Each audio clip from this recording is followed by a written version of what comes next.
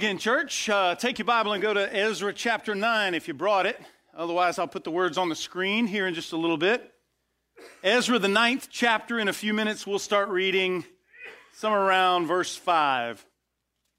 About 20 years ago, the year was 1998, Grace Community Church was just getting started. And a man by the name of Dr. William Bennett wrote a book.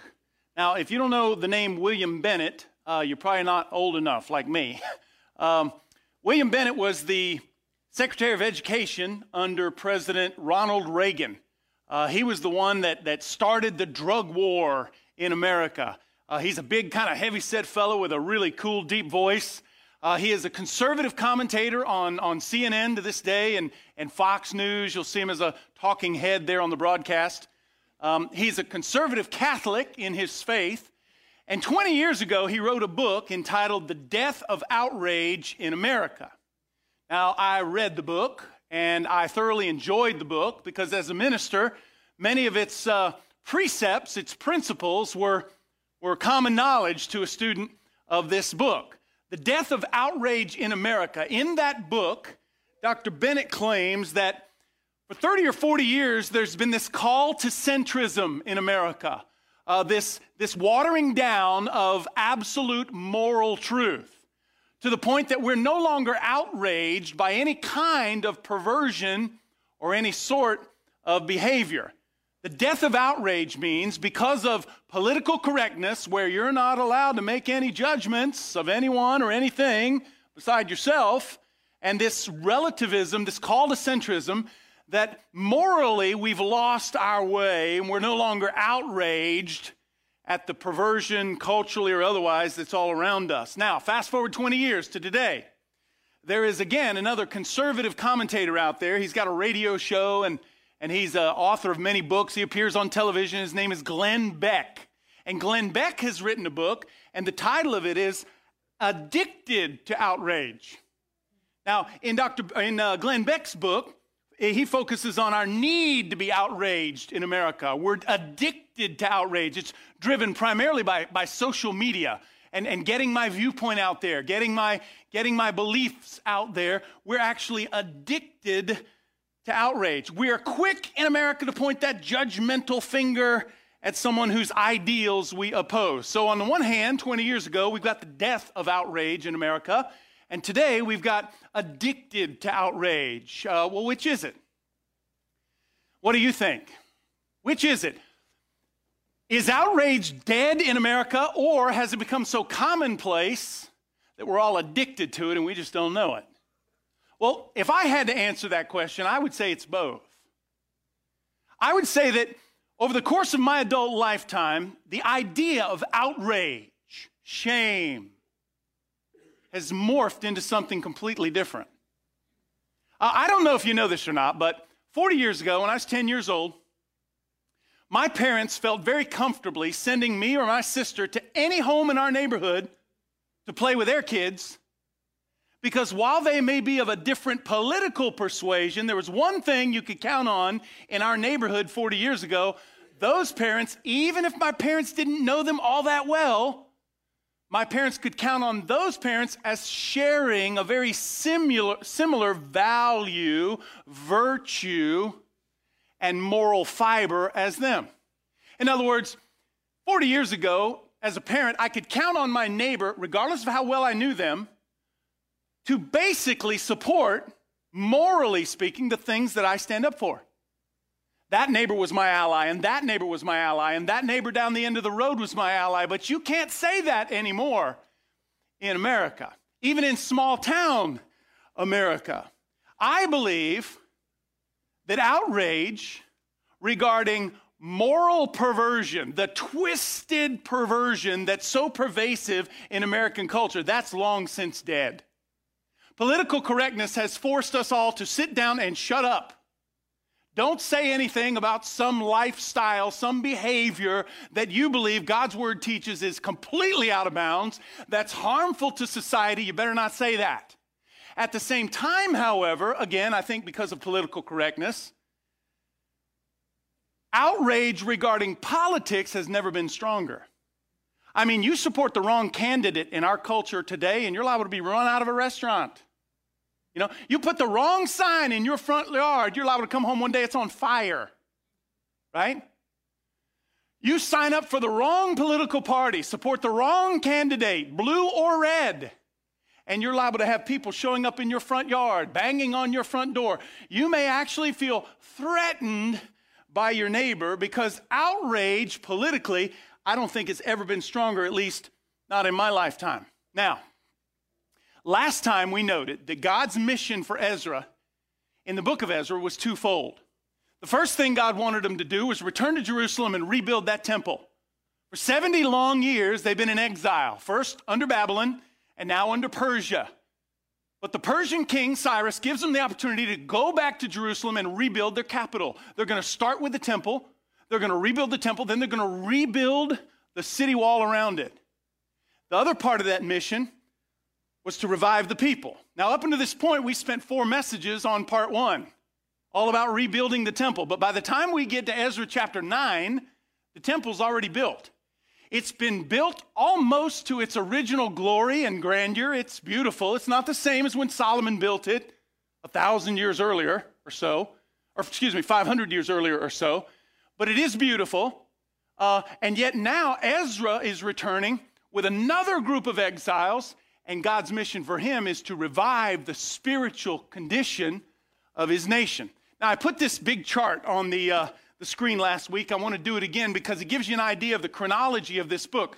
If you sit down and try to read this book cover to cover, or from the first chapter to the last, you might get a little confused as to how things are working and how things are moving, because not all the book falls in chronological order. There are dozens of years between certain chapters. And so just to help you kind of follow along, here's how the book falls out.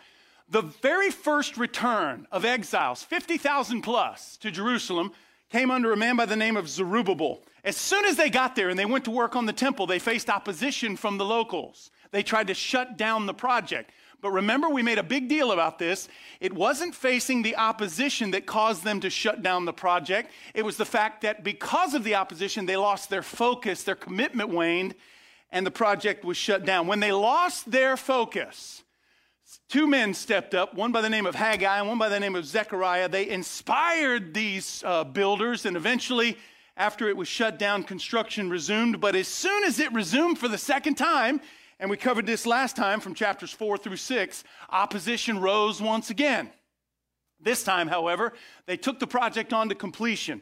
And then Ezra, still in Babylon, or the capital of Persia at that time, leads a second wave of exiles to Jerusalem, and it's his focus to revive the spiritual temperature of the nation. And then finally, it actually happens in the next book under Nehemiah. There's a third return. Now, I don't want to sound like some kind of old-fashioned preacher, and when I say things like I'm going to say today, some of you are going to probably roll your eyes. Some of you watching online are probably going to turn it off because you're going to disagree with many of the statements I'll make today from Ezra chapter 9. But I want you to stop and pause for a moment and ask yourself, in what kind of culture do we exist? I personally believe we live in a decadent culture.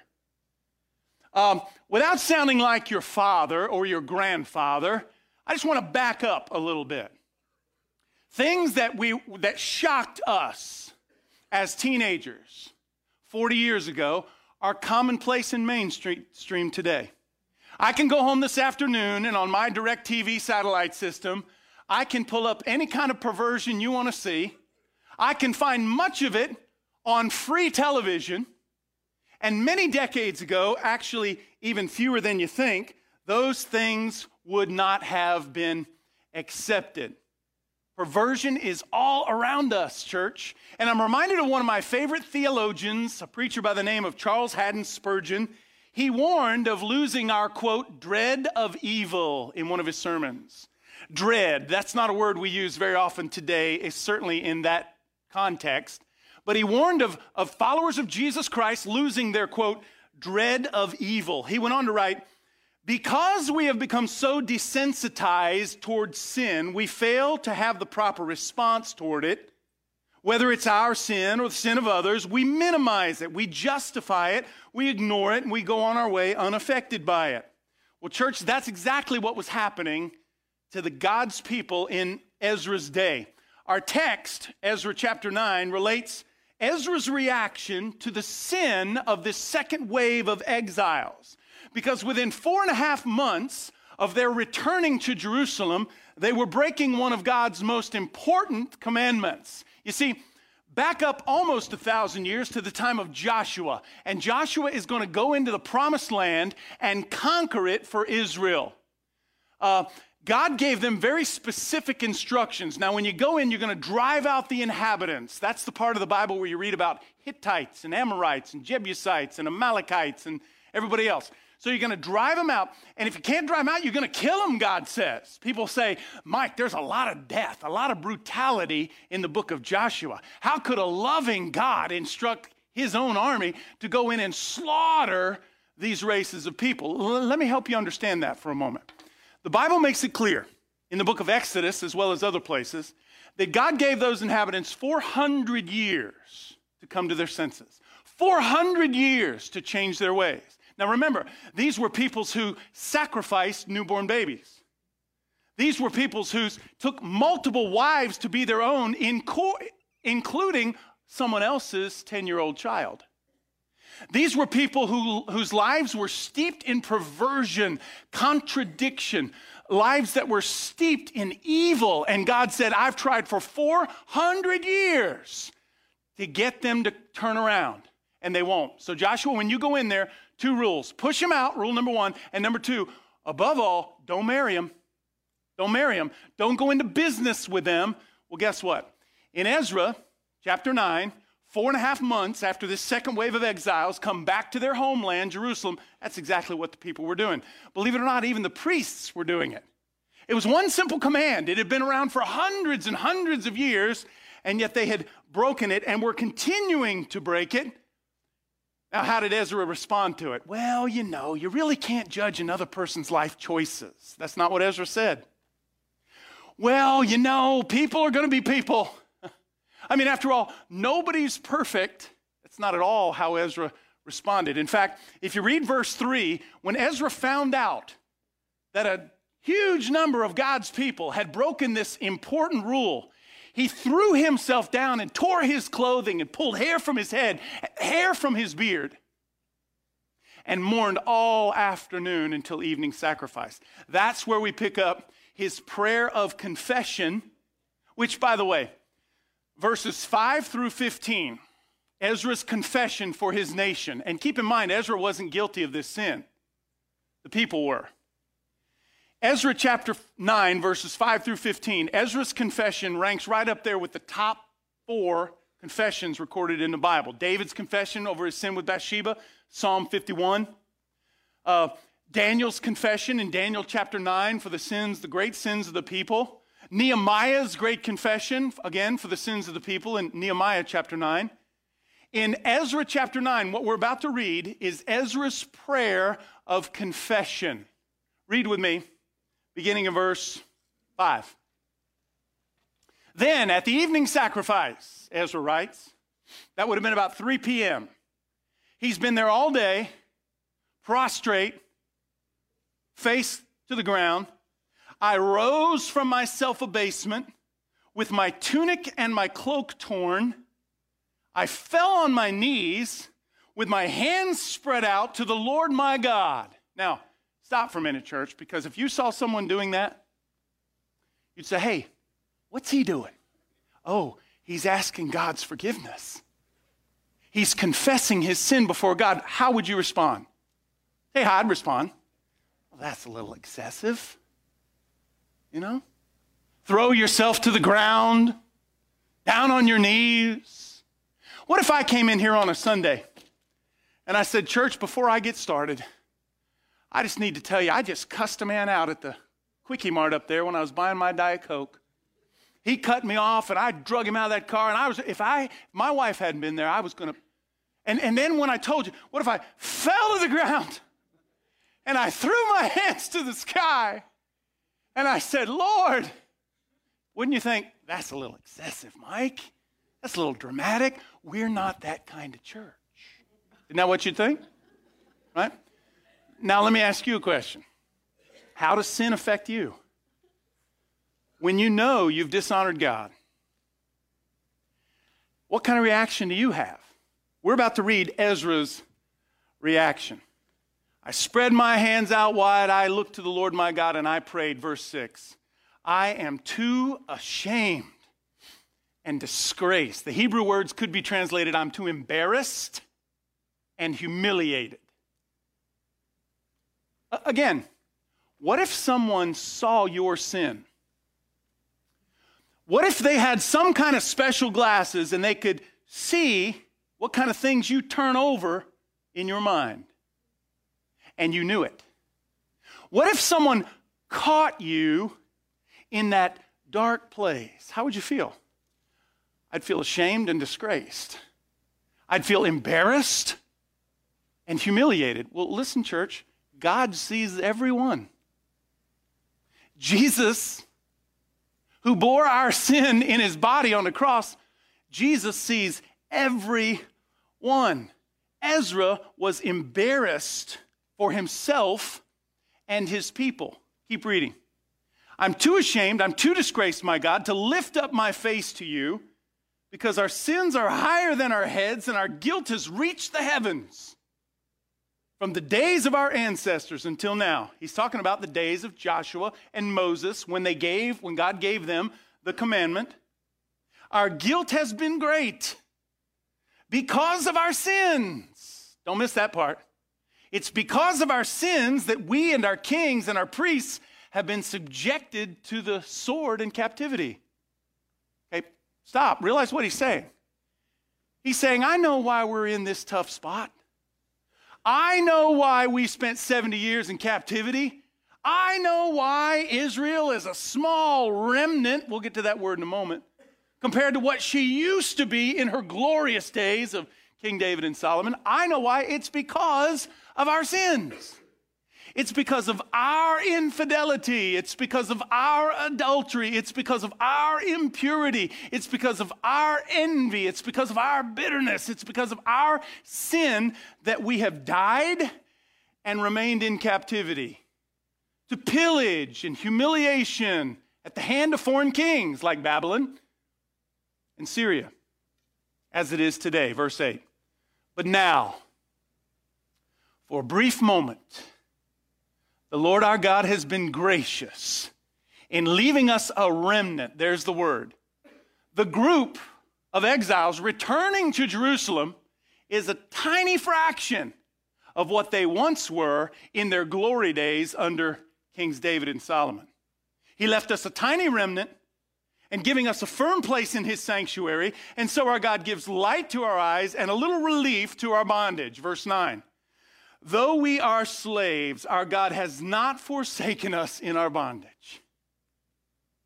If you have the New Living Translation, your Bible reads, in his unfailing love, God has not abandoned us.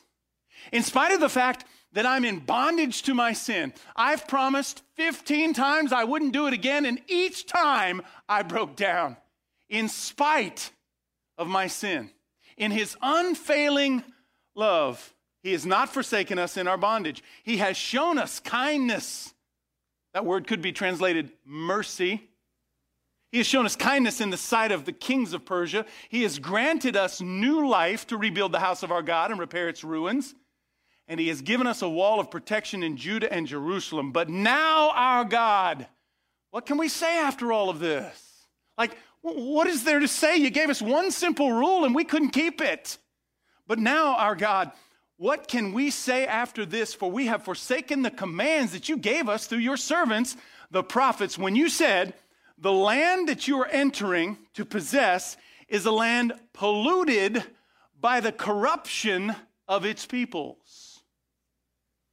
Okay, pause. Here's where I sound like an old-fashioned preacher. Church, open your eyes. America is a land polluted by its inhabitants. We have done, in my estimation, as bad or worse in this land, in our culture, as Ezra's people did in theirs. It's polluted by the corruption of its peoples, but their detestable practices, or by them, they have filled it with impurity from one end to the other. Well, that's an image you can get your mind around. That's like saying, from New York to Los Angeles, we have polluted our culture. Incidentally and ironically, it's 2,500 miles from New York to Los Angeles as the crow flies. It's 2,500 years ago that Ezra wrote those words and prayed that prayer. Verse 12, therefore, do not give your daughters in marriage to their sons, or take their daughters for your sons.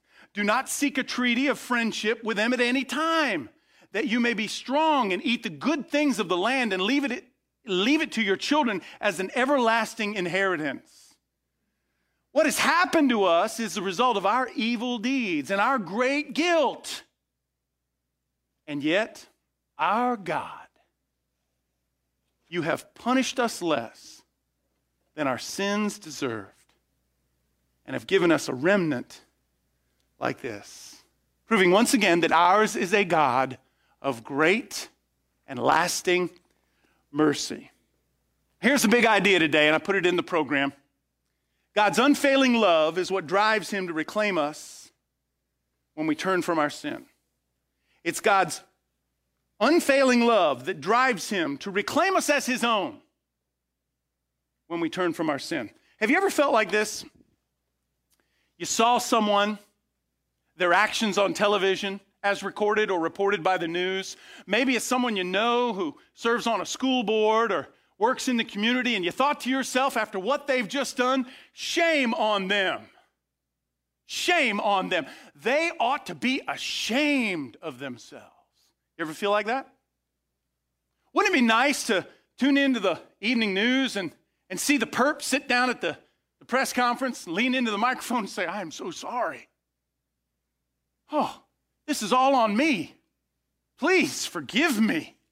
That was way out of bounds. I am prepared to do whatever is necessary to make that right. We never hear that, do we?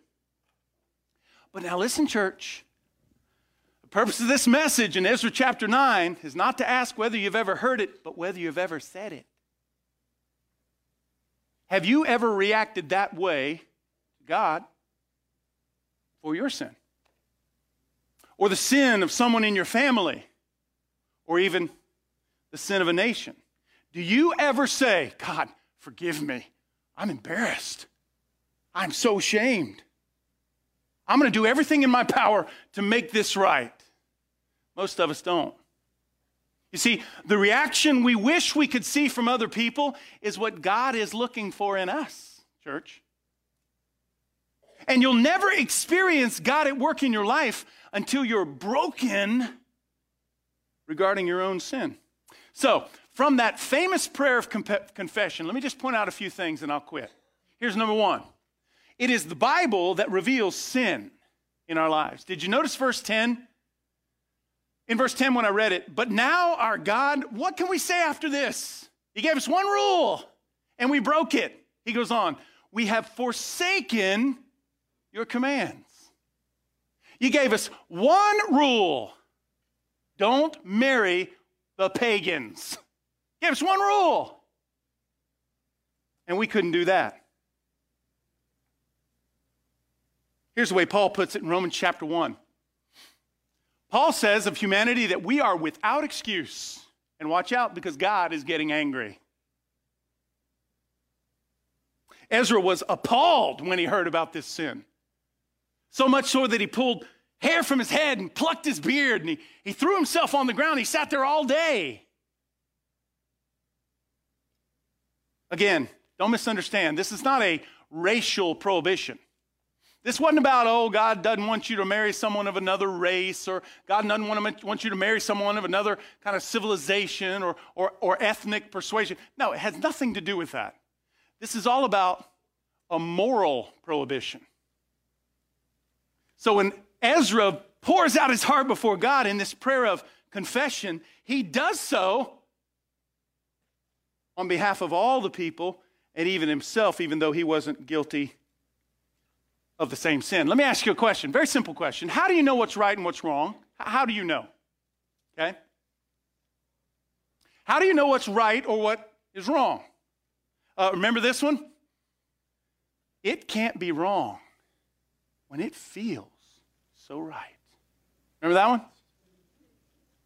Okay, some of you aren't old enough to remember that one. As a follower of Jesus Christ, I hope you understand right and wrong is not determined by how you feel about it. You get that, right? Come on, church, let's open our eyes. Here's what we've got. God's word, the inspired, holy word of God, can clear up so many issues, every bit as relevant today as they were in Ezra's day. And what do?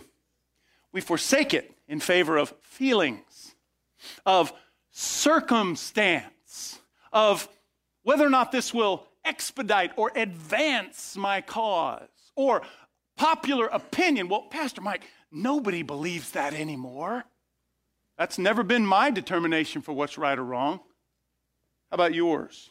The Bible reveals two things. It reveals what sin is, and it reveals what sin does. Now, when we talk about sin, it's a word we don't use very often, even in this church. You know, you come in on Sundays, I don't beat you over the head about your sin, right? It's never my goal to make you feel guilty when you leave. But what is sin according to this book? Sin is not mistakes, according to this book. Sin is evil, according to this book. It's bondage, according to this book. It's ruinous slavery, according to this book. What does sin do? Sin will separate you from your Heavenly Father. It's like having a fight with your spouse, and for several days, things just aren't right in the house. Well, that's what sin does between you and God. Remember David's sin with Bathsheba? David's great sin with Bathsheba was costing him greatly, and he recognized it. He understood, like we should understand, that when we choose sin, no matter how well we can excuse or explain it, when we choose sin over God, the relationship we have with God breaks down. So don't play with it. It's poisonous. I'd rather live without a cell phone. Boy, this is going to sound old-fashioned. Instead of having it catch me in its bondage.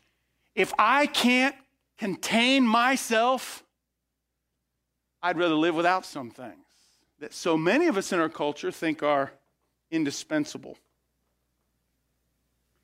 Old preacher I had in school, he would say, young people, remember, sin will always take you farther than you want to go. It'll always keep you longer than you want to stay there. And it'll cost you a whole lot more than you want to pay. Gang, that's what sin is, and we learn about that from this book. Here's something else to consider. The proper reaction to sin is shame.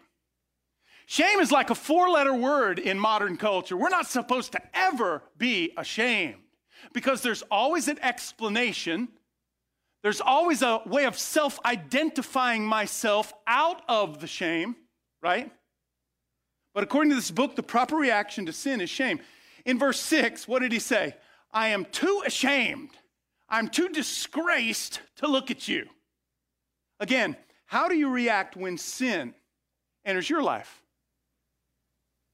When Ezra heard of the sin of God's people, he tore his robe, he pulled hair from his head.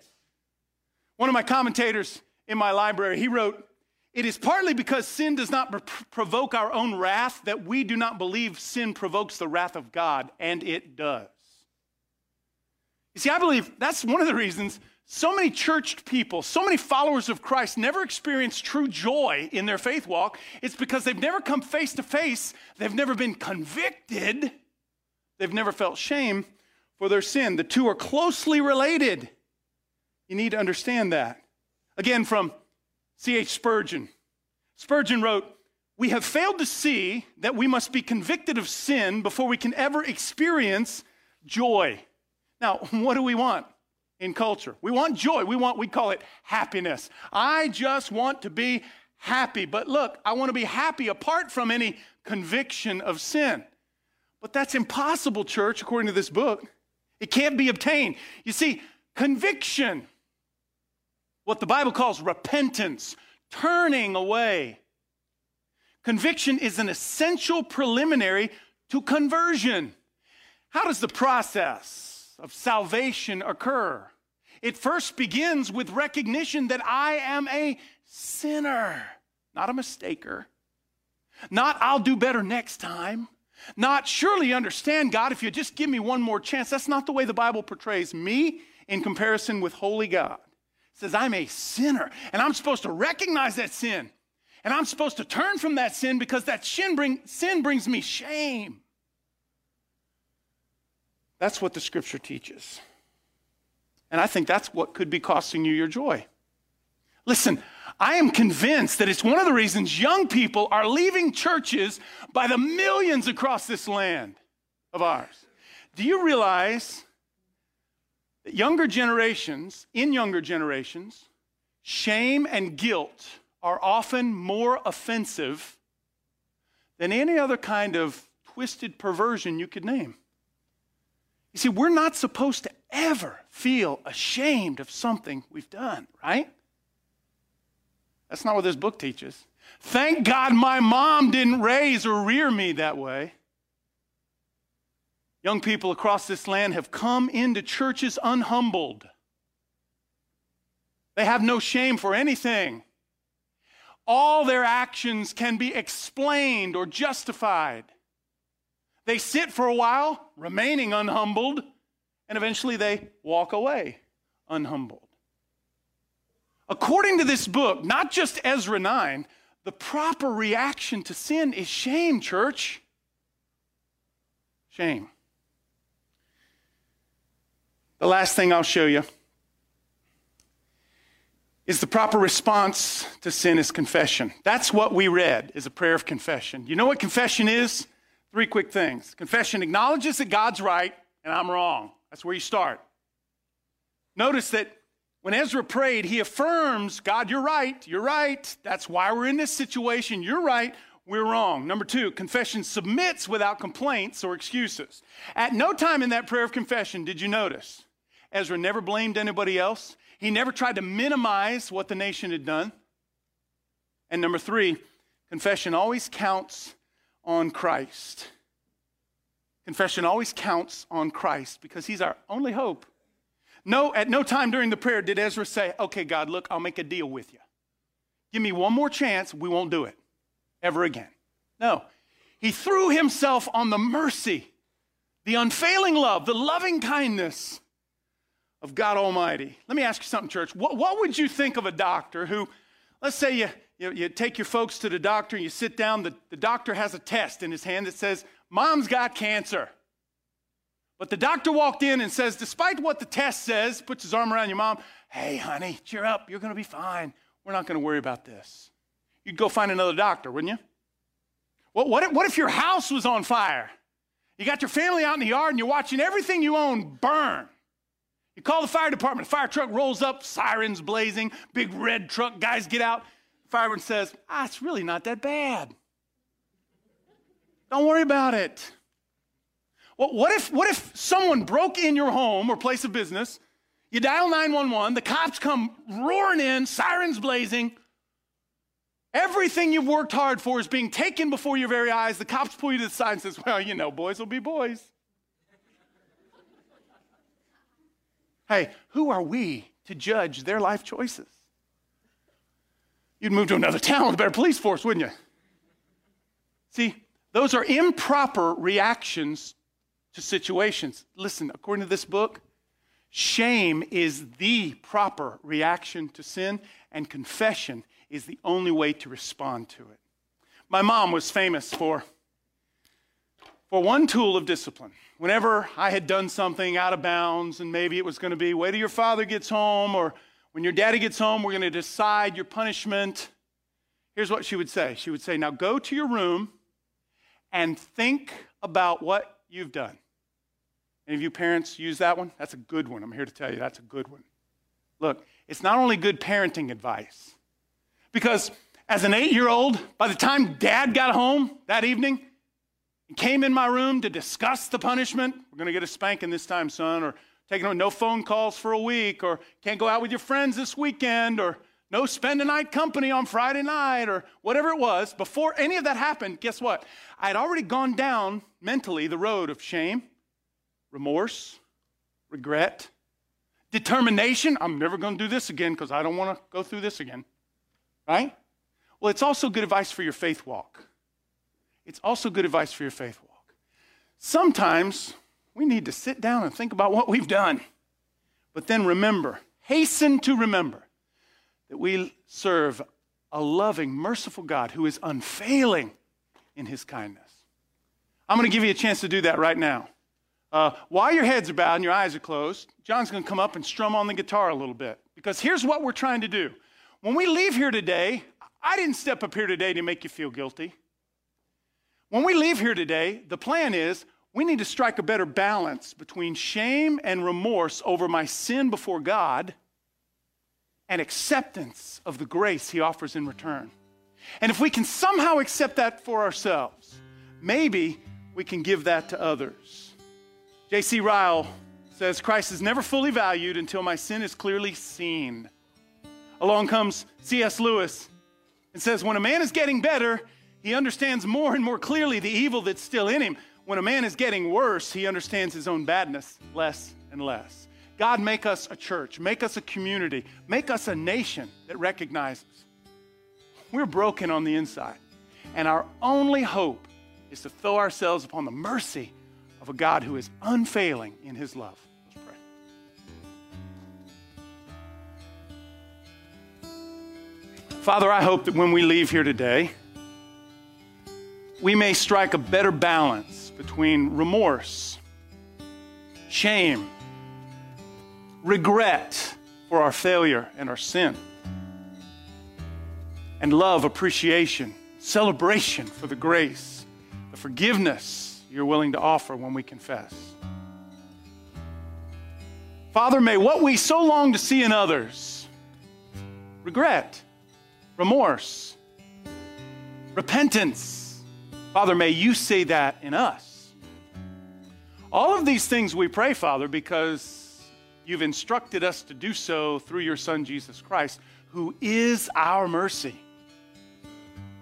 Thank you for that name. Thank you for that blood. Thank you for that sacrifice, and thank you for that resurrection. All of these things are prayed because of him. With much thanksgiving and gratitude, amen. God bless you, Grace Community Church. Hope you got there. Make it a fantastic week. I will see you next time.